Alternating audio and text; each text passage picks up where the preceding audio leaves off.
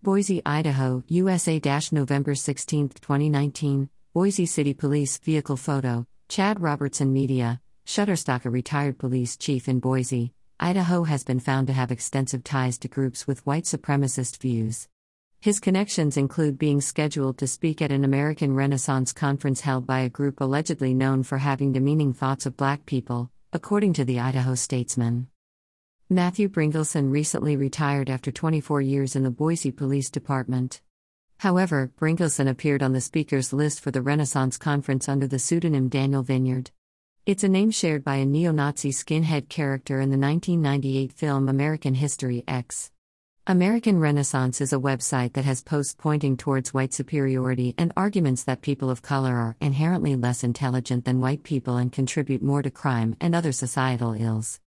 Bringleson's affiliation with this group didn't just happen. There were ties with American Renaissance throughout his law enforcement career. A video chronicled a discussion between Bringleson and founder Jared Taylor where the former police chief describes black citizens as criminals who the sound human mind can't even comprehend, let alone carry them out. The men later discuss cases of black men killed by police officers, including Michael Brown and George Floyd, and argue that those killings would not have occurred if black people complied with police.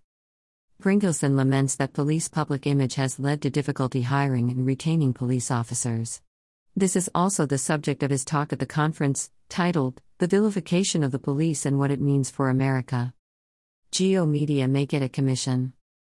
In a July 31, 2021, blog post under the Vineyard pseudonym, Bringleson stated he picked the Northwest city because it was primarily white.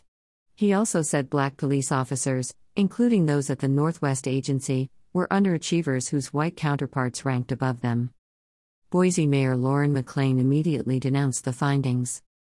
"The fact that such an individual could serve in the department for 2 decades is appalling," McLean said. "The people of Boise deserve a police department worthy of their investment and trust, and we are launching a full investigation accordingly."